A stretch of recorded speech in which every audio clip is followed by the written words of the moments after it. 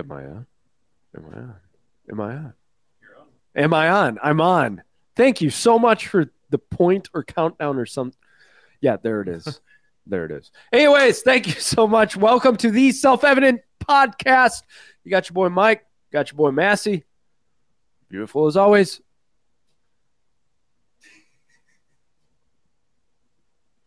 Just feel the enthusiasm coming off of him today. I think we should just do 45 minutes of that. I try to think of a new face I can do every show. So, how y'all doing? Good morning, Destiny. Man, it has been a year, and that's what we're going to get into today is the year. Oh, yeah. Yeah, I'll Tire in. Thank you so much. Now I have no clue where I'm at on this. Massey, take it away on the year-end pitch. No, don't do that. Okay. We need your help, Patriots. We got a goal. You all got to help us hit the goal. And we were looking to raise $75,000 by the end of the year, and we're asking you guys to help out, pitch in. Go to theselfevidenttruth.com if you believe in what we do and why we're doing it. We love to have your support. And we're getting to the finish line now. We're crossing the river. We're going into the promised land of 2023. Yes, sure. But we need your help. We got a lot going on. If you guys want to be a part of that, if you want to be a part of our monthly sponsorship program, please do that. We got $2,500 left a month that we want to cover, which covers all of our expenses. And then we don't have to worry about we got to fundraise for this or the school couldn't afford that or whatever. Yeah. You know, we can actually move forward. So if you guys want to help, make a one-time donation, become a monthly sponsor. You've heard us before. You know what we're all about. It's not about the money. It really is just about the message. So help us, please. I will remember you. Think of these little children. Yeah. That we have here. Show the little children. The starving producers. I haven't gotten paid. Yeah, starving. Oh, she's like, I haven't gotten paid. In over a month. That's a lie. You guys better donate. That's a lie. I work and don't get paid. You guys better give him your money so he can give me my money. Yeah. Cut the feed. Cut the feed. We don't want people to know this is child labor. I love that you just sound like Alex Jones on that. Yeah. The frogs are gay. I swear I'm paying people. Yes, he said that before. That's why I said it's so outrageous. The water's turning the frogs gay. I'm just saying what I've heard. This is bad. This is bad. So we have gotten off to a great start. This is not good. Guys, this is... what are we doing? We're getting laughy. Yeah, we're getting laugh please emojis. Laugh. Please, I feel like Deb laugh. Bush. Please clap for that. Dude, I want that clip. Easy, that is your job this week, is to get that clip so we've got it in queue anytime we need it. Please clap for that. The Jeb Bush it was primaries and he said something and nobody reacted whatsoever. Share the video, guys. And get it out to the people. Sorry. No, that's fine. Hello, darkness, my Either way, anyways, this is not good. No, this is brutal, and we're what are we doing? We're supposed to talk about the lessons we're learning today. Yeah, I'm over here talking about things and we're using kids for labor. What lessons did we learn, guys? Can we all just say something? All right, so we do want to get into kind of a recap. And I thought this would create lively debate. Those of you watching, I want you guys to be in on this. I want you to talk, converse with us, talk. Make sure you're talking, all right? And I want to cover some of the different topics that we've discussed and kind of where those things are at. And I'm going to go through a quick list. And by quick, I mean about a half hour. Different things we've talked about. Lying through his teeth right now. Right. Biblical case for influencing government. We've talked about schooling and homeschooling, all of the Ukraine stuff. I thought a good one that we talked about was deconstructing the faith. That whole deconstruction thing is still a narrative, and it's dangerous. Not that you're questioning things you've been taught. It's literally questioning God and his methods. and you look at people who weren't solid. And I think this is the danger of using young people in ministry too soon, too fast. Yes. We're putting all of this weight and pressure of ministry, spiritual warfare, all these things on these young people and their worship leaders, their pastors, whatever. And the pressure caves in because these guys were trying to do it. Look, whatever they chose to do, I'm not in their heart. So I'm only assuming the best for them, right? They're trying to reach a culture. So let's not preach the word of God fully. Let's compromise a little bit. And that little, you remember that song from Casting Crowns, Slow Fade? Yeah. The slow fade. They were pulling back just a little bit. They were watching things they probably shouldn't have watched, hanging out with people they should have been hanging around. They weren't reading as much. They weren't praying as much. And bam, you see the fall. And guess what happens? The world looks at them and says, see, told you. They're a bunch of hypocrites. The church looks at them and says, another failure. And it's like, where's the reconciliation for these guys? Where's, like these preachers that have fallen or these worship leaders? All of a sudden they're like, well, see, God must not be real because he's not answering me because he didn't answer my prayer when I was 5 and my mom, all these things happen. And it's like, either you trust in the living God and his word or you don't. And that's the question you got to ask yourself before you start deconstructing the faith. It's not questioning what you're being taught. You're literally questioning your faith in God at that point. That's dangerous because it's like, well, it's not dangerous in the sense that if you never believed, you never believed. But man, it's hard to say, Lord, where I just never saw you show up for that. So there I'm done. It's like you are breathing. You're talking to God right now. What are you talking about? He has shown up in your life. So we've had a lot of conversations about being young and in ministry. And I think it's dangerous a lot of the times to put an entire ministry on. I'm not talking about training up young people in ministry. I think that's important. I think when they're 21, 22, they get a little leadership position. Yeah. We have tutors and leaders over them. But these young people, big worship leaders at big churches, and they're fallen. And come on, you know what I mean? They got a little baby at home. They haven't been through spiritual warfare. Think about how much weight that really is. And a lot of times people put them in those positions, not realizing the spiritual weight that comes with doing something like that. Truth. And a lot of times these people can't hang. They can't hold up that weight because they haven't been chastened into that. They haven't been disciplined into that. They haven't been raised up. And so you throw them in that position, and this 25-year-old worship leader is now leading a church of 10,000 in worship. Man, who do you think Satan's going to come after? Exactly. No, I was thinking about the 8-year-old king, when he rediscovered the law and all that stuff. He's 8 years old in the Bible. But he also had prophets around him. He had the elders around him. Right. So it's not like these guys were doing it on their own, right? They were the king. They were making ultimately the decisions. But you're still raising them up in God, in Christ. And the Bible actually talks about that. Older men teach the younger men, older women teach the younger women. Like, I think that's a big, important part in our churches we fail to do because we see a gift in the kid, put him up there. Whoa, right. This kid, you don't know if he's sorry, let's just get real, right? You don't know if he's in sin. You don't know what he's doing. Because like the gift, I was literally praying this morning. Lord, you've given the gift of seeing to necromancers. You've given the gift of healing to traitors. They're called traitors in Louisiana, the healing doctors and the witchcraft stuff. Right? It's a false healing. Yes, it's a false power, but it's the power nonetheless. Like, they've been given the gift. So it's like, just because they have the gift does not mean they're called of God right now. They have to be trained up. They have to be mature in the faith. The Bible says make full proof of your ministry. And so I'm looking at these young people going, dang, don't give them too much right now. They're young. Let them learn. And they don't have to learn like how you fought. Maybe you can help them avoid the pitfalls that you had to fight. Right. See what I'm saying? Let them learn wisdom first before we put them in, exactly. position. Destiny, let's go ahead and put up her comment. She says, there's importance in the season of waiting, of refining and development of character and perseverance. Absolutely. And the sooner you can learn that, both as leaders, as followers, if you both sides can learn that look, there are seasons of refining that you need to go through in order to take on a mantle, in order to be able to go forward and lead.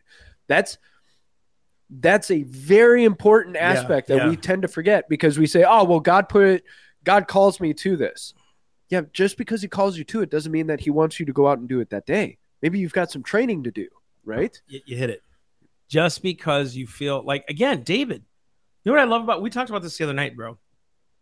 We'll just go with it. Yeah, David served Saul and he was a number one. David was a leader. David was a king. He was already, you could see it in him. This guy was a leader by none, right? But he served as a number two. for a long time Right. and loved Saul anyway. Didn't matter if Saul persecuted him, still loved Saul, called Saul God's anointed. He served under him and said, hey, this is where I'm at right now. This is where God has me right now. Can you do that? Oh, I got a gift, though. I got to get it out there. Why? What's the rush? God doesn't need me to do that. He uses me, but he don't need me, right? I get to do this. So whatever process I got to go through to make sure that my characters are fine, and I think that's where a lot of people miss it, not just young people either. The older men and older women putting these kids in these positions are just as immature as these kids were putting in. Are you hearing me? The ones putting in these young people without even testing them or training them are just as immature to put that young person in ministry like that. That's really good. I'm serious. So we have to be careful. And I know I'm making very tough statements, but it's the truth. We have to watch character on both sides. It's not just the young people, it's the older people too, right? Because we have a lot to learn, especially in these times, right? Where the backbone is and like to preach and stand up. So to your point, you notice how the world, and I use the world loose, like the world system, how quickly they lifted up Greta Thunberg. And I'm not even talking about the thing we've got, right? But I'm making a serious point. I'm so tempted to say, Elijah, put it up. But don't. I'm making a serious point. But the world nominated Greta Thunberg to be their spokesperson. A 16-year-old girl on the autistic spectrum. And I'm not shooting at her for that. But this girl has no real world experience. She's got no real life experience in what's going on for her. And now all of a sudden she got nominated to a global leadership position because she had a hissy fit in front of world leaders. Let's talk about that. So I'm in Isaiah 3 chapter 3 verse 4, right? I want you guys to hear this. And I will give children to be their princes, and babes shall rule over them. Ooh. Because of their sin. Read the context. Right, yeah. right. So let me hang on. Let me get into the context of it. Right? Isaiah 3 is very very, very important. For behold, the Lord says, the Lord of hosts does take away from Jerusalem and from Judah they stay and their staff, the whole stay of bread and the whole stay of water. Why? Because of their disobedience. In Isaiah, he's talking to them about, dude, I have loved you from afar. I've beaten you with bruises. I've done everything. I've corrected, and you still won't turn to me. And then he's on 3. And it says this: the mighty man and the man of war, the judge, the prophet, the prudent, and the ancient. He's taken them away. The captain of 50, and the honorable man, and the counselor, and the cunning artificer, and the eloquent orator. And I've taken them all away. All these people you rejected, fine, I took them away. And I will give children to be their princes and rulers, and the babes shall rule over them. Because of disobedience. So now the 16-year-old kid who's whatever, 18, I don't know how old she is the person of the year because she made some emotional points. You see what happened? I took away the mighty man, the man of war, the judge, the prophet, the prudent, and the ancient, the wise people. Look at all those characteristics, right? Those are well-tempered, honorable people that he took away and gave them kids ruled by their emotions. Does that not describe today? Dude, this is exactly like, I'll go with this for a second. Go for it. This is why the liberal left is so disgustingly wrong. Demonically wrong, disgustingly wrong. Because now you're telling people and you're rewarding them for being truly disobedient. Romans 1 talks about this. God gave them over to a reprobate mind. And you're seeing it now. They don't even know how to tell right and wrong anymore. That is a divine thing that happens from God. And God's like, cool. Is that what you want? I'll give it to you. No, that doesn't mean they're unsavable. I truly believe the gospel can permeate their heart. Saul to Paul. I totally believe. You couldn't get more reprobate than Saul when he was killing. He was killing people in the name of God. I mean, seriously, right. He was doing God a service, basically. But look what's happening here. This is why it's so important to have character. Preach the gospel. This is why we listen to the characteristics they listed in Isaiah. We need to be this stuff, men. Mighty men, man of war, the judge, the prophet, the prudent, and the ancient. We need to be all that. We need those men in this world. We need those men in the church for these young people, for my sons. We need to be all that. The captain of 50, which means you are trusted, right? The honorable man and the counselor. All those positions need to be filled by us. And that's where we need to be, I think, more and more as we're reading all these topics, right? I'm going through all these topics. the sexualization of our children. Why? Because they don't have men in their life to tell them who they are. Trinity, can you tell the story real fast about what you saw in the mall yesterday? Yeah. So I was at the mall a couple days ago shopping, right? And I went into the line, and a family in front of me, it was just a couple kids, right? And then their parents. And then I saw this little 6-year-old girl, adorable little blonde girl. And then I'm like, oh, she's so cute. I look at her sparkly little backpack, and it has a circle pin on it, and it says she, they on it. And I'm like, there's no way that 6-year-old girl put that on herself, thinking that was right or anything. Was there a father there with them Yes. or no? Yeah. Yes, the father and the mother were there. Golly, man. And it's so tough because you notice, and I was thinking about this today. I mean, you look through this list, some of the things that we really hit on were kids, whether it's abortion, whether it's the whole transgender stuff, all of that. Going after kids, right? And I was thinking a lot about that just this morning of the attack on children, how quickly it goes down that slope and it goes towards the children, right? One of the biggest complaints that God had about the promised land and the Canaanites within it was child sacrifice, sacrificing their children up to Molech, making their children pass through the fire. Man, do we not do the same thing today? We're whether literally or figuratively, we're sacrificing our children for our own aims, our own desires, our own wants, our own view of how the world should be, right? And so this is something that we want to be very careful of where this road leads. And to get back to what Massey was saying, I fully, wholeheartedly agree. We need those positions. We need those people in place to be able to lead, to be able to help kids figure out their identity before the world tries to tell them what their identity is. Straight up. Because what the world says is their identity. No, you're good. No, do it. What the world says your identity is in darkness. Listen. Notice what you were saying about Romans 1? Darken the mind. Can you find your direction when you're in a pitch black room? That's it. Can they? No. Do you know why men can't give direction to their kids? Because they themselves are lost too. Yeah. If men and women are to emulate the God of heaven on this earth for their children, what does God do to me first? He gives me an identity in him. That should translate to our children. When you don't have the living God in you, you can't give a proper identity to your kids. Right. Or it'll be a false pride, a false sense of manhood, a false sense. That's why we don't promote people like the Tates and all these things. What they do, they have some really good one-liners and good masculine points, but they're not men of God.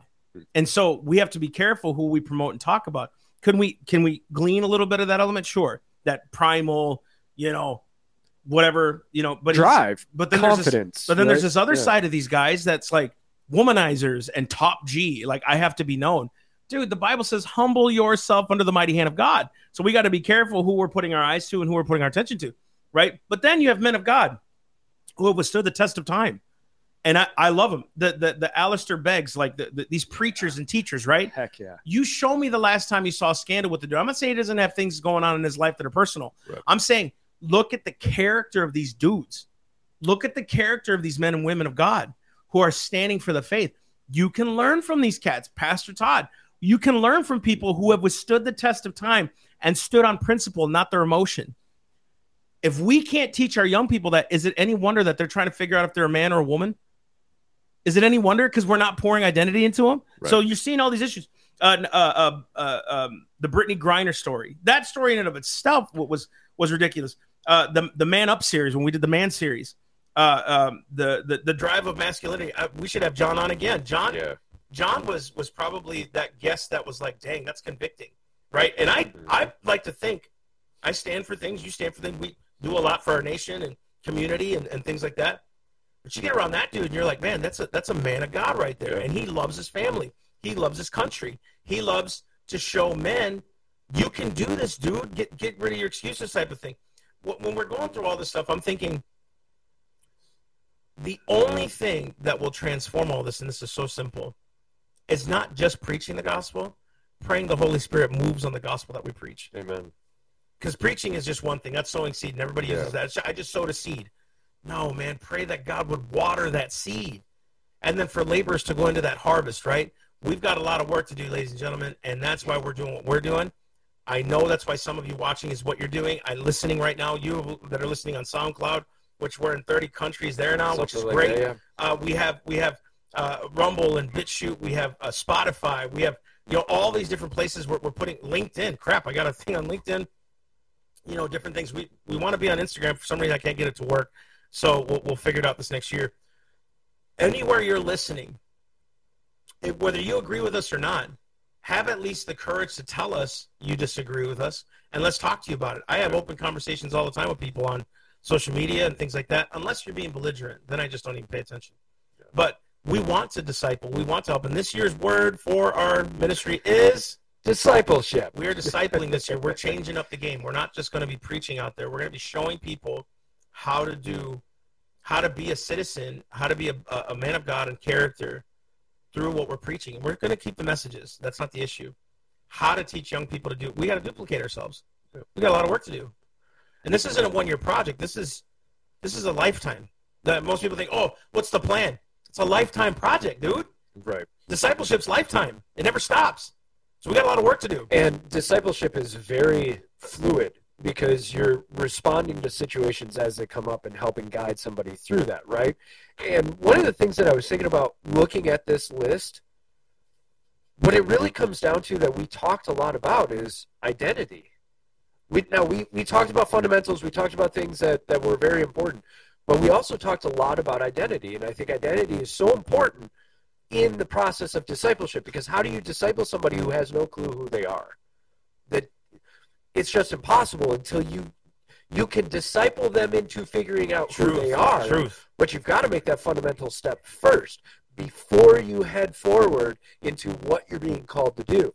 Amen. One of the things you're going to see of what we do next year is our process is going to be taking you from this step to that step. And part of it's going to be unifying with you in terms of identity and helping you figure out what's your identity in Christ, how do you relate to Christ, who are you, and then moving you forward to what's your purpose, where are you at. Amen. You cannot keep an outside law if you yourself inward are not disciplined to keep your own self. Bro, right. I'm telling you, there is something to discipline that is incredibly important. And I'm learning more and more and more. So we're going to be doing, I'm so grateful. I hope John Hannigan listens to this. A dear friend of mine called me the other night and he said, Mass, you got this word about a message you had 3 years ago and you never did it. He said, and I firmly believe you need to do that. That's the pith and marrow of your message is this discipleship from understanding the character and law of God and how it applies to rights, and that you can't keep the rights that God gave us without keeping his word and law. And he's like, you make this connection so well. He said that's literally all 15 of your message. You teach people that. You got to put it in a centralized thing. And so I'm like, you know what? You're right. When he said it, it was like there was such a witness on it. And I kind of felt stupid when he said it, but I was like grateful that he did, because it's like, so John Hannigan, this man John, his testimony is insane, and his family's beautiful and wonderful, and they're out of Jacksonville. But they, if you look at all of our logos and some of our shirts and stuff, they helped us do that in 2020. They helped us reform and reestablish who we are, and all that. He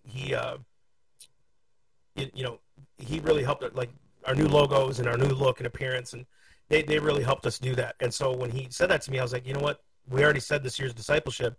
It's time to walk in that discipleship. We need to teach people and train people how to be a Christian in society, not just preaching the gospel. How does it affect society? I was actually having a conversation with my kids last night.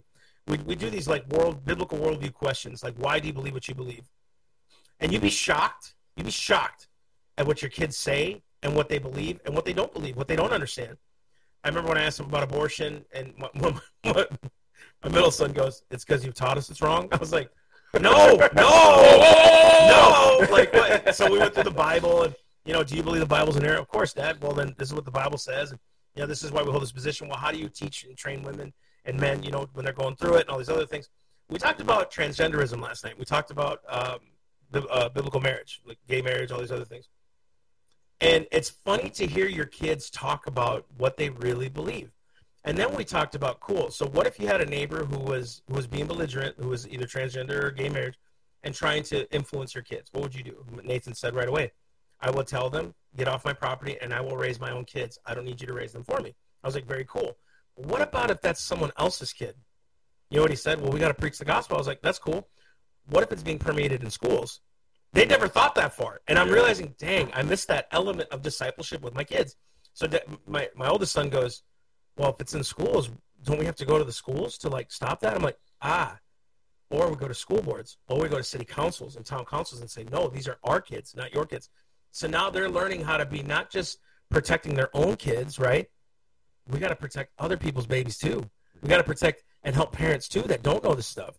We got to stand on the front line. I told them, when you stand out on these kinds of things, you're going to get attacked because people want to understand your motive. They're going to judge your motive. They're going to say he's prideful, like David, all these other things. You know, King David, when he went to go fight against Goliath, what a prideful little punk.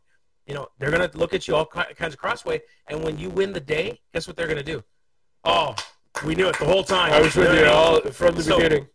But that's just not, you know why I'm telling you the story? Because I feel like I failed him. My oldest son's 14, my middle son's 12, and I'm like, dang, I missed this. I missed this growing up. How did I miss that? To train them to go out and preach the gospel, to train them to go out and defend the weak and the poor. I was teaching them what that is, but not how to. So now it's like, okay, how do I do that with them? We have a town council meeting in Stewart coming up. I'm going to take my kids on the 9th. They're trying to get rid of prayer. It's like, look, it's an invocation, bro. National leaders do it. We should be able to do it. So whatever you think about that, whatever. But it's like teaching them they can do this too. They got to defend the weak. If they're weak, they need defending. So get out and defend the weak, you know? So there you go. I mean, it's just little training principles and discipleship thing that we're learning as we go. You know what I mean? Yeah. And he and I both realized, and this kind of segues into this next section of what I wanted to cover. He and I both realized last quarter of this year, we were having a lot of discussions about, okay, what's the vision of Self-Evident? What's that identity, right, of Self-Evident? Go figure. And the word that we came up with is discipleship, because both of us are very pastor-teacher heavy. And so how do we come alongside people, teach them, grow them? How do we do this? Because that's our niche. Self-Evident is not we're not a history lesson. Yeah. You know, we're not wall builders. That they got that covered. That's a good way to put it. We're not the wall builders. We're not Steven Crowder. We're not Ben Shapiro. We're not Charlie Kirk. And that's not to disparage any of them. They're all working in their vein, their lane. But he and I kind of realized it's like, no, we're disciplers. Yeah. That's what we do, is we disciple. And so the question is, how do we disciple other people across the internet, through this medium especially, as well as doing our live speaking? How do we help people get that next level, get that next step? Look at Andrew's comment. Which one? The commanded? Yeah, commanded. Because comment on that. We were kind of doing that, Andrew, but we were just a preaching ministry. We just go out and preach and do our thing and leave, and preach and do our thing. And not that we wanted to leave intentionally. We would still pastor and things. But I think the focus of what we do now, because individually we're supposed to disciple people, and I disciple many individuals in my life, and that's a good thing. I just think our ministry needs to take that step to disciple as well. Not just do courses, but show them how to apply these courses, right? Yeah. Literally walk them through step by step. Hey, this is what worked for us. Maybe the Holy Spirit illuminates you a different way, but this is the paths we took. Maybe he'll show you a different way. We need to really illuminate. And I'd really like to write a book or have some kind of maybe video series on what it's like being in full-time ministry, the warfare that comes with it, the challenges that come with it, the arguments that come with it, the pitfalls and the victories, and the good things that happen and the blessings that come with it. Because I think a lot of people, they get starry-eyed to go into ministry. It's like, God's using me, but they don't ever talk about, here comes the war. You know what I mean? Like, you got to get used to being uncomfortable. And it's true for anything where you level up and you go forward, whether it's business, whether it's career, family, ministry especially, you better get used to being uncomfortable. Yes. Ministry is not like the world. No. It's not. It doesn't fulfill your pleasures that are lustful and those kind. You literally are waiting on the Lord because he's called you to a different service. I look at John the Baptist. He was called differently than the other disciples were. Different. I didn't see Peter, I didn't see Peter and James and John confront a king the way he did. They're different ministries. Paul did. Different ministry, right? There's just different things God's calling us to. And they're different sacrifices and they're different things. And people are like, well, see, only ministry sacrifice. No, business owners sacrifice too. So if you're called to business, do business. You're sacrificing that. What we're saying is, I think there's people that get into ministry starry-eyed and saying, this is what I'm called to do. Cool. Did you count the cost, though? Right. Not to talk you out of ministry, but if I can talk you out of ministry, you were never called to it. My job is to make sure you were ready for it, right? So if people want to help in self-evident and do what we do, look, no lie. This is not a lie. You were with me. We were sleeping in truck stop parking lots the first year and a half because we didn't have money for hotels. We were eating ramen. My kids were sleeping in the car with me and taking showers in a truck stop when we travel because we didn't have money for it. Did we complain? No, it was freaking fantastic. We had a great time. But I felt like a loser as a dad. This is what I'm talking about. The insecurities would come in. I felt like a loser as a dad that I couldn't get my kid a hotel room. So we have to keep the car on all night with the heater. Like, people don't know this stuff, right? And I took a chance. And has God prospered us? Yeah. He's done a lot to help us. And obviously, it all comes from him. The Bible says all things are from him, through him, and to him. So it all goes back to him. All the glory and the honor and the praise. But, dude, are you ready for that step? Are you ready to take that on if that's what God called? Look, what I went through is nothing what missionaries go through overseas. Right? I'm in America, for crying out loud. So it's a different, it's a different calling. It's just different. Ministry's different. And the moment you put that spiritual mantle on, it's on. Are you ready for that? This isn't talking you out of it. This is pushing you to the mission. Like, God has called you different than everyone else. It's a different calling. Yeah. And that's... I hope I didn't talk to anyone. Great, glorified ministry. Dude, look at Paul. Right. He wrote about being shipwrecked and naked and being stoned twice and all these things. You know what I mean? Like, He talked about, I glory through my sufferings. Yeah, I glory in that. I glory in the fact that God still used me, right? Traveling the way we did and getting an hour and a half of sleep and going to do an event. You know, like, there's testimony in that stuff. There is. You know, and Andrew says, in Matthew, look how blessed you are now for being obedient. Yeah. Right? You know, yeah, and Paul said that. Look at where I'm at now, but look at what I went through. Can you do the same? Are you willing to go through that? The persecution, the trial, people canceling on you, people talking bad about you, people writing up about you, people judging your motives and intents. You're doing this for the money, kid, not realizing, again, that I was sleeping in the truck stop parking lot that night. I'm doing this for the money. You know what I mean?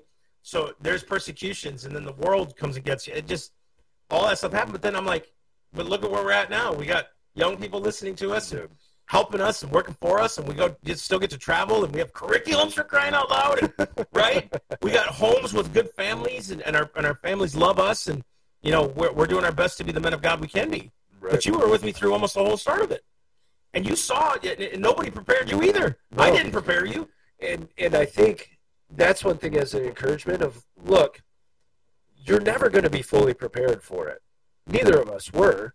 Oh gosh, but that's where that walking day at a time with the Lord really matters. Because if you sit down and count the cost, but understand you can't pay that cost. Truth. Only the Lord can really pay that cost.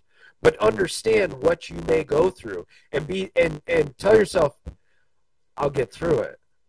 I think that's the biggest thing, is if you're called to ministry, being able to say to yourself, I don't know how I'll do it, but Lord, I know you'll help me get through it.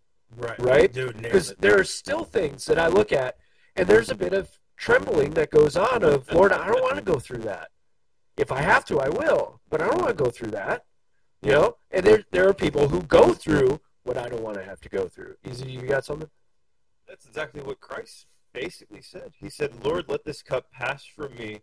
Nevertheless, let your will be done. That's not necessarily fearing the future. That's submitting your will to him. Right.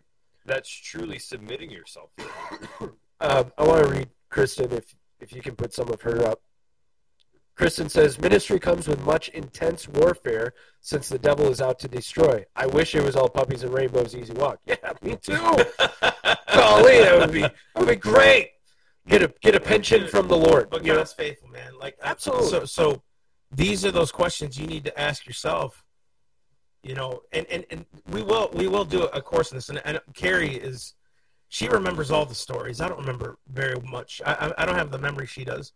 That's not a cap. That's just her strength. She remembers so many little details and things. And I wish we would have had what they do now, like have a camera every day on what we were doing back then, to show people like how how crazy it was, but the blessings that happened too. And so yeah, we had covered some of that this year. You know, a little bit of like what our testimony is in doing ministry and what the warfare is and what that's like. And you know, I'll just say, ministry purifies just on this issue. And it'll pull out every insecurity. It'll pull out every doubt. It'll pull out every fear. Because you're thinking, I'm on my own here, Lord. I don't understand what's going on here. Yeah. And then it starts to manifest. And you're like, why am I going through this? Am I really called to this? Am I really worthy? No, you're not. He made you worthy, though, so go out and do it. You know what I mean? So it just, there's a lot that we want to teach and disciple in this year. And maybe you're not called to ministry. Maybe you're called to be a parent, right? How do we help you do that? Maybe you're called to ministry. How do we help you do that? Maybe you're called to government. We want to help you do that. How does that work? How does that look? How are we discipling people? How are we being different than any other group in any other ministry? I think that's us. I think we're very pastoral in that sense, and we need to teach. And I think we've got. We don't definitely have all the experience. You know, most of my friends are my seniors. You know what I mean? They're older than me. You know, and you can testify to that. Because they know so much, because they've been through 20 more years of stuff than me. And they're all my friends, and it's important. There are a few people who are younger that are my friends, but those who are younger that are my friends, like yourself, you've been through the war with me, so I can trust you. You know what I mean? So it's just that. You just realize more and more these topics we cover, all these topics we cover, we've had conversations about in the porch. Yeah. This is how much we talk. This is how much we're, you know what I mean? Constantly talking about what's next and new. All these topics. Did you read them off yet? No, I haven't read all of them yet. We even did some stupid things like this. Bigfoot and the moon landing. Hey, now. They weren't stupid. They were fun. Sure. BitChute hated us for those. You know, we talked about all those things. We talked about prophecy. We talked about social media. Is it bad? You know, all these things we had in our hearts, like, dang, all these topics can be discipleship type topics. What are we giving our time to? What are we idolizing? What are we, you know, are we giving our attention to God and giving him his due? Or are we giving it to ourselves? You know, and really that's kind of the recap of the year. Yeah. You know, is that. And I will read through some of these just, so we did school board candidates, we did Christian versus pagan practices, we did race, including the history of racism in America and Build Back Better, we did the 3 Ps of being a man, we did Biden saying the Second Amendment isn't absolute, we did Romans 13, we did Christian nationalism, we did what the Supreme Court actually does, monkeypox, atheism, COVID, Trump raid, Facebook, Biden's tyrant moment, natural energy, prophecy, social media, the white pill, okay, good news, Columbus, Cult of Christ, Martin Luther, Halloween, the vote, election, religious freedom, Thanksgiving, Fauci retires, Jordan Peterson, spiritual disciplines, Greatest Generation to Entitled, Christmas, and there's even more. But notice how many of those titles, it's not necessarily that we're just going out trying to find that news bit, that news item, Perfect. and pull that apart to get people riled up so that they'll listen to us. And I think that's one of the difficulties is we're not interested in just getting you riled up. We're not interested in getting you mad. We're not interested in pointing out the sins and faults of the other side. What we're interested in is getting to truth. And then how do we use that truth? I agree. And I think it's going to take a whole nother level this year. To get into this, I really want to, before we end, and I want you guys to participate, what's a lesson you've learned over this past year? And I think for me, a lesson that I've learned over this past year is the value of going one step more. And it's not a works hustle ethic. But I think what it really boils down to is that idea of how much compromise am I willing to allow into my life? And how much damage compromise can do so quickly. And I'm becoming less and less tolerant of compromise in my own life, whether it's spiritual, physical, business, family, whatever. Yep. And figuring out how do I squash all these little cockroaches of compromise in my life. And this past year has really been a lesson of that. Is how do I start seeing those and kill them when I need to? So, anybody else want to go? I think they should comment what their lessons learned this year too. Like if you guys could comment down below what the lesson you learned. Mine was really easy. Literally, it's this, and I'm walking in it now a little bit more. Life is a vapor. I think I've learned. I hope I've learned. Long term, you need to be there for your family and kids, and you can't. What I'm careful about when I'm saying that is don't go to the extreme. Don't quit something just to be with family. You got to learn to prioritize things that God has given you in your life, and He gave me a wife and kids, and y'all know my wife what my wife went through this year, and I realized, like, first off, how much I love her and how amazing she is. But I think the second thing is too how important it is to be a disciplined person for your kids, for your son, like for me, my sons. And how me being there in the little things, like even when I'm so tired, man, my mind, you've been with me. Sometimes I'm driving home and I'm just like a vegetable because it's like my brain's been fried all day long. And I get home and I'm super tired, right? And there's Nathan and Aaron. Dad, let's go throw passes. The last thing I want to do is get up and go outside. But dude, that 45 to an hour of throwing passes with them, they don't care about what I do. They don't care. You know what they see? Dad listens to me. Dad loves me. Dad cares about me. You know what they're going to see in God? He listens to me. He loves me. He cares about what I care about. What He's put on my heart. It just those. It's taught me that ministry is important at home. Church is important at home. Love is important at home. And if I can love everyone else and do church and ministry out there, and I'm not doing it at home, and I've learned this lesson before, but it's getting more strict in my heart. Yeah. I gotta take all that revival stuff home with my children, and that's where I'm at. Amen. Let's put Destiny's comment up. She said, "For me, it was learning how to trust God in the wilderness and the valley of some things I went through this year," and I can attest to that. Like, she went through it. And learned amazing lessons. And I see somebody who's completely transformed. I see somebody who really is walking in a newfound courage in the Lord and has learned a lot of things on how to rely on the Lord. And so, Destiny, I encourage you, I lift you up. Like, those lessons, the fruit shows in your life. And take that. Sometimes we do not give ourselves credit.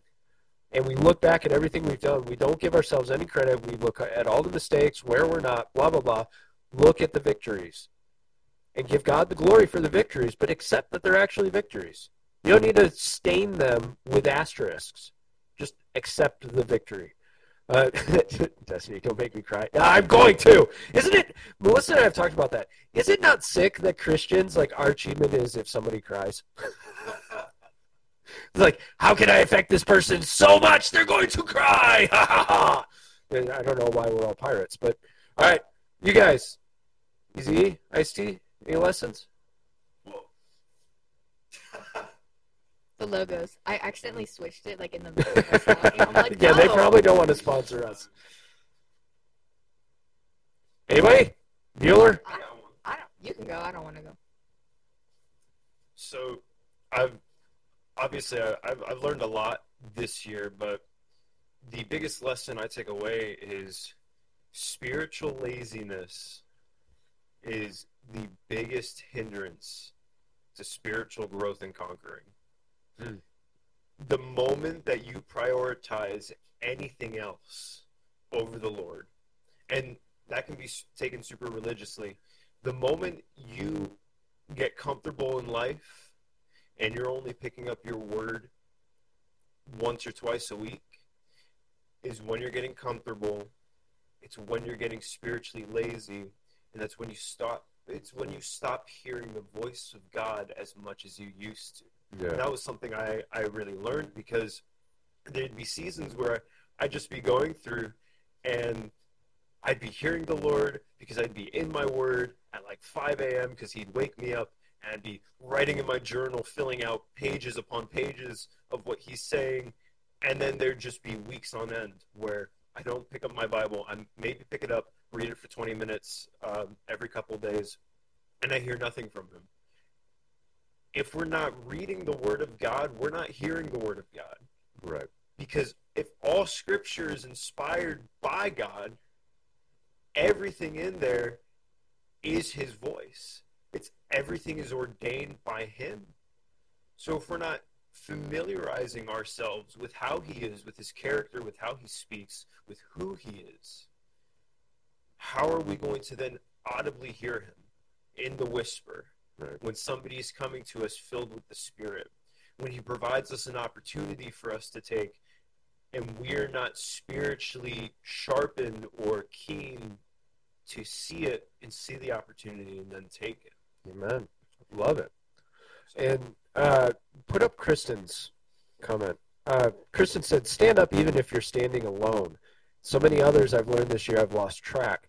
Another big one was love. Love often. They may not deserve it, but Jesus does. You know what that reminds me of is, we haven't seen her for a while, but Carrie from Canada. Standing alone. She comes in after. Is that what it is? She's been missing it for the live, which makes sense. Yeah. And then let's put up Andrew's, Joy. Jesus, others, yourself is a much-needed discipline. And that's a massive lesson. Brother Randy's on, too. And then Randy, lesson, I have no control. What I have is influence. Because of that, I need accountability and responsibility. I need to be accountable to God. Amen. Amen. And then Andrew, being more attentive to hear the needs of others and act upon them, bringing a blessing to them as I am blessed by the Father is what I need to refine this year. And These are good. That's beautiful. More people comment. Please post these up. I love hearing this stuff. And Andrews actually leads into what I wanted to cover real quick for us is what's your goal or your aim for the next year? We're going to put up an article today that I just wrote about. I actually value the New Year's resolution. Now, we all make fun of it and blah, blah, blah, but I think there is value in it if we approach it properly, if we're actually disciplined. Yeah. And it's not like there's a statement that I've read. I'd like to put it on a shirt someday. With your New Year's resolutions or whatever, don't do what makes you happy. Do what makes it holy. Right. And then happiness will flow from holiness. Joy will happen from holiness. Do what God has put on your heart. Be disciplined for you because God wants you to be disciplined. Right. Happiness will flow out of that. You see what I'm saying? Joy will flow out of that. And I think that's where we need to be all the time. So I pray that minister to you. And I like to bless people too at the end. And like what we did Wednesday night, just bless people. But I want to hear with a blessing that's general. Right. But I want to hear first, like, what are you guys aiming for next year? No, I know. I'm not taking that over. I'm saying after. Like, yeah, absolutely. We didn't talk about blessing. I just thought, we should do that. We should. Yeah, I like that. You do the thing again. So for me, it's going to be. I think all this talk about discipline has inspired me for a year of discipline, and I've actually put it down to the numbers. How many days do I want to work out in the year? How many walks do I want to go on? How many fasts do I want to have? Right? And it's not just physical stuff. There's other achievements that I've put onto this list. But this list breaks down the year by numbers, so that way I can break it down by weeks. And so each week I've got a certain number that I have to achieve for each of these areas. I like thinking that route. I like thinking of, like, how do I get there? Here are the steps that I would get there. And for me, I really see it as, okay, this is going to be the year of discipline. This is going to be the year of cutting off that excess that isn't helping me. And I don't put this on you if that's what you have to do for your resolution. That's for me personally, of like, this is what I want to get out of this next year, is that level of discipline and moving forward and, like I said, squashing the compromises. Anybody else? Sure. Cool. So I'm very much in that same boat. When I think of where I'm at spiritually, it brings me to like analogies for blacksmithing. When you are making Damascus, you have to layer different types of steels. And I feel like that was very much this year where I was being layered and I was being made whole again before being put back into the furnace to be straightened out and to have all the outside bad parts of the metal shaved off while being shaped. One of my favorite shows to watch is Forged in Fire, and when they first take the ingot out of the furnace, it's glowing red hot. It's almost white, and they take it to the machine, or they take it to the hammer, and with every hit of the hammer or the press of the machine, it straightens out the block of steel, but it also causes a top layer to crunch off, or to crumble off. And I feel like that's very much where the Lord is going to have me this year, straightening me out and forging me into the weapon that He wants me to be. Amen. Whew. Pass your iced tea. I see you got one. I'm already kind of walking in the disciplines of just like food and all those things. I really am. And I won't talk about it till we see more fruit, but like I've been seeing some fruit and it's been good. But I think it's not just discipline in those things. Like, what is going to make me a better man? What makes me a better man in Christ will make me a better father and a better husband. So it's all those things. It's all the, and, I like to think I take a lot of risk.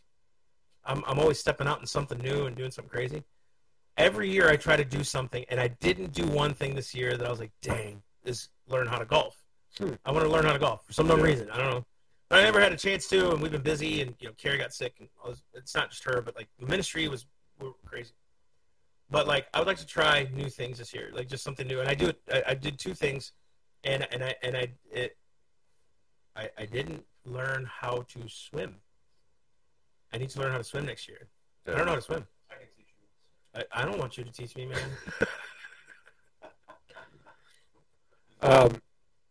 Trin, anything for you? No? It's okay. Well, Not putting you on the spot. No. You can switch it. I don't care. I can't hear myself. Just speak loud. No, I know. I didn't think I'd be talking. Now I can hear stuff. Well, I guess, like, I thought about it until I was reading stuff and I forgot. Probably, like, because I've been going through a lot of stuff the past couple months and stuff, and I've been really, like, I've been really kind of oppressed, not depressed, but, like, oppressed by stuff, and, like, it's trying to come back at me, so, like, I'm trying to find ways to, like, push it back, if I don't know, if that's anything, but that, and, like, relationships, like, fixing healthy relationships with other people. Awesome. I like it. Let's put up Andrew's comment. We'll go through these.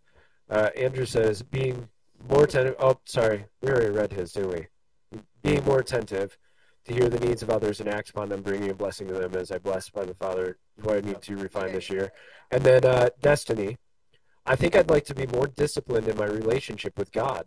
Sometimes I really struggle with getting stuck in my emotions and running away from God. He always brings me back with his love, but I definitely want to let go of the running away thing. And then here's Andrews. By putting God in control of all aspects of your life makes all things work together for your good, freeing you from hard-taught lessons. And these lessons are things that we learn day in, day out. And I think it's important to set plans for yourself. Now, God can screw up your plans, that's fine. And God does what he does. But there's no reason we shouldn't plan in terms of resolutions, right? Right. Setting that resolution, and if you're going to, don't just set your resolution and go to the gym. Then 99 out of 100 times you will fail. Why? Because you didn't plan, you didn't put forward, you didn't count the costs like we were talking about earlier. But if you set forward your plan, you say, okay, I need to go 4 days a week. This is how many, I'm going to go for a half hour. I'm going to hire myself a trainer. This is what I'm going to do. Here are my goals throughout the year, quarterly, weekly, daily, whatever. If you plan, you will move forward. If you don't plan and you just say, I'm going to change my life completely on New Year's, January 1st, Yeah. By January 3rd, things are back to normal. Yeah. Because it's discipline. It's not motivation will fail at some point. Motivation will only get you so far. At some point, it's discipline. Yeah, and what's the root of discipline? Is putting your flesh down, your emotion down. It's bringing your body to subjection to something you know will improve what you're doing. So, like when I'm disciplining myself to the things of God, I'm putting my emotion, my mind, my brain, my fast-paced brain that's always racing at 100 miles an hour, putting all that away and saying, no, you're first. Going to the gym. I don't know a person alive. Like, I've even watched these big bodybuilder guys. They don't go in there saying, yes, I get to work out today. Right. It's tedious, and their diets are tedious, but they have to keep doing it. Jay Cutler said his biggest happiness about retiring was he didn't have to eat chicken breasts. Dude, and he actually said he did it, and he didn't even taste it anymore. Like, he trained his brain to turn off his taste buds. He just ate. He was eating 9 times a day. Yeah. He'd have to get up every 2 hours, even when sleeping and eating. But, I mean, he was also Mr. Olympia. So it's like, these guys, like, if they can do it, why can't we as Christians? Exactly. If they can discipline themselves in that kind of thing, why can't we? And I think because we think not be well, God will transform me, so I don't have to do anything. And I've talked about this before. I've had a real struggle in the past with that idea of, well, if God does everything and I do nothing, then why don't I just sit on the couch and God will transform me? I have to be a willing participant in the process. Right. And that means putting aside temptations and things that will make me stumble. Kristen says, hi, I've done that so many times. Motivation comes and goes, but discipline is key and always more important. And I love the story of David Goggins. This guy who is otherworldly in physical exploits has said, look, I will sit on the edge of my bed for 30 minutes hating my shoes. The guy who will run hundreds of miles still says, I have those days where I hate my shoes. You can hate getting out of bed. You have permission. I give you permission. But it doesn't matter, get out. I hate going to the gym. I hear you. It doesn't matter, go. Yeah. I hate eating healthy. I hear you. I don't care. Eat healthy. That's right. Right? Yeah. That's discipline. It's so hard to read the Bible and pray in the morning. Who cares? But I'm doing God a disservice. Or maybe you're doing yourself a service by stepping out of your own flesh and aligning yourself with things in the Spirit. We stop waiting for the emotion. Stop waiting for the motivation. Stop waiting for that thing that will carry you across the finish line as though you're floating on breezes. You are going to have to crawl across glass sometimes to get where you want to go. So there you go. It's That's motivating. Yeah, your motivation is, look at a guy named, he's a pastor, Jim Tegelhutter, just shared this on a post. He saw a shirt, and I love the quote. It said, be the reason people don't quit. You be the reason that people don't quit.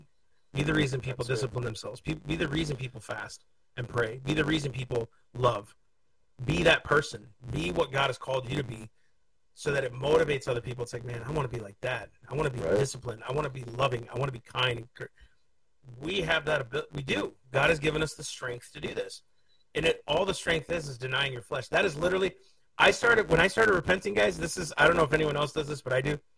I'm asking the Lord to give me the strength to repent. Not just, I repent and Lord, forgive me. Give me the strength to repent, because, Lord, without your disciplines, without your strength, I'll go right back to it. Right. Give me the strength to say, no mas, I'm turning around, I'm going back the other way. For whatever it is, it's not, for me, it's not big sins. It's more the mentality of sometimes, like, I just want to eat. I'm serious when I'm saying this. I want to eat those cookies, man. Like, that's a big one. I want to eat those things. I want to do those things. And I don't eat a lot. We've talked about this. But that's not good for me. So maybe I shouldn't be doing that. Lord, I want my mind to turn. Give me the strength for that, to turn away. Holy Spirit. I know for some it's like, but you know what? You got your own struggle that I don't deal with that you need the strength of God for. You know, for me, that's just one issue of several. Give me the strength to be a better dad. I want to repent of not listening to my kids and not being there for them. Give me the strength to do that. Give me the strength and the mentality to do it. You know? Yep. Okay. You said you wanted to bless people? I just want to speak the word of God over you guys, since it's, what are we, the 30th? Yep. It's the 30th. So I preached this message the other night, and I want to bless. What would be the word? I want to bless y'all with the. Oh, like you beat me to it. What? A comment. Don't worry about it. Hang on 1 second. Les. Is that it? Yep, that's it. And I want to read just a few things from this. And I titled "The Power of Blessing Your Neighbor." Number 6, 24 through 26. You've probably seen this in movies and like Braveheart. That's where I learned it from. When I was first a Christian, I was like, "Oh, it's a cool blessing." Is that like a Celtic thing? No, it was actually a biblical thing. In number 6, and he says this: "The Lord bless thee and keep thee. The Lord make his face to shine upon thee and be gracious unto thee. The Lord lift up his countenance upon you and give thee peace." And if you truly listen to that, number 6, if you truly listen to that, listen to what's being blessed, right? The Lord bless and keep you. The Lord make his face shine upon you. The Lord be gracious to you. The Lord lift up his countenance towards you and give you peace. I'm blessing all of you with that today. I'm blessing all of us with, Lord, you've given us the authority through the Spirit of God to take down strongholds. You've given us the mentality to take down strongholds, pulling down imaginations. That, Lord, this year we don't fall back into, not that we don't have regrets and, man, I wish I'd have improved. No, that's for next year then. But, Lord, that strides are made every single day, every month, where we're like, no, Lord, I'm getting closer to you. I'm being a better parent, a better father, a better friend. For me, I'm being a better leader, a preacher, pastor, whatever. I'm disciplining myself to these things, Lord, because it makes you glorified. My subjected body glorifies you. And if you're subjected, there's no pride in it. If you're subjected to the will of God, there's no pride. So my subjected body brings you glory. The persecutions, trials, tribulations brings you glory because it's not me anyway. So I want to bless you guys with the word of God. I want to bless you guys with, the Bible says, if you seek him with your whole heart, you're going to find him. So whatever you're seeking God for, he will give it to you if you seek him with your whole heart. I'm not talking about monetary stuff. I'm talking about spiritual blessings in heavenly places.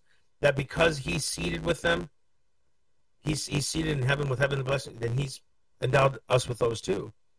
I want to bless you with something that I bless a couple others with. Martin Luther, when he said this, I'm so glad I said that over those guys. Martin Luther said this in a sermon, actually. He said, when the devil comes to throw your sins in your face and tells you that you deserve death and hell, say back to the devil, I do deserve death and hell. What of it? He said, but I know one who made satisfaction on my behalf, and his name is Jesus Christ, Son of God. And where he is, there I will also be one day because of him. So yes, we may fall into temptations and sin, but remind him who is your victor. Remind the devil so the devil's doing you a favor by reminding you of your sin. It should push you to Christ. It should push you to Christ. So always live with that God is on your behalf. God is on your side. God is with you. God is with you, and he's not against you. He's never been. When you put on the name of Christ, he is with you from the beginning, and he'll be with you through the trial. And notice that the trials, if you can remember this, I'm going to bless you with this too. The Bible says all things work together for good. We all know the scripture, Romans 8:28. All things work together for good to those that love God and are called according to his purpose. And then right after that, it says something very important that you got to pay attention to. Because we have been predestined to be conformed into the image of God. So in other words, the trials that come, the blessings that come, the victories, the shortcomings, all of that is meant to bring you to the likeness of Christ. So don't get pissed off at your trials. And I need to learn that too. Say, Lord, what are you doing to me to make me like you? What am I supposed to learn through this to make me like you?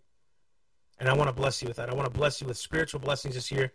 For some of you that need help financially, I pray financially God would bless you to get through your hurdles. For us in our ministry, the same. And that God would just keep you guys. And that God would thank you for listening. Thank you for blessing us with your presence and your comments and your support. We can still use your support if you can. If you want to send a year-end donation, that's great. I mean, it's tax deductible. We'll totally get your receipt and all that stuff. But more importantly, it's just getting out there to do the gospel, preach the gospel, and do these things. So we love you. Amen. I can't say it any better myself, guys. We love y'all. We're so thankful for your support. We're thankful for you guys being here with us. And it feels weird saying this, but we will see you guys next year. Dun, dun, dun. All right.